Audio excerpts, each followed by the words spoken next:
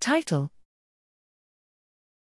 Neuronal pentraxin Nptx2 regulates complement activity in the brain. Abstract: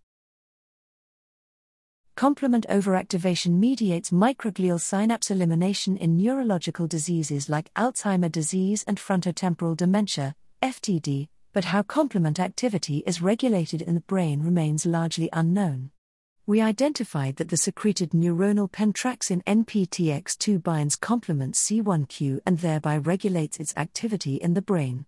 Nptx2 deficient mice show increased complement activity and C1q dependent microglial synapse engulfment and loss of excitatory synapses.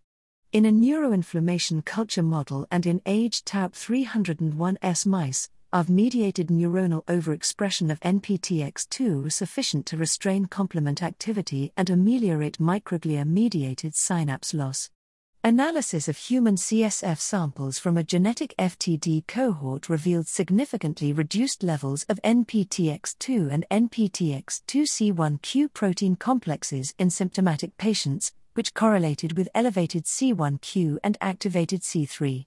Together, these results show that Nptx2 regulates complement activity and microglial synapse elimination in the healthy and diseased brain, and that diminished Nptx2 levels might exacerbate complement-mediated neurodegeneration in FTD patients.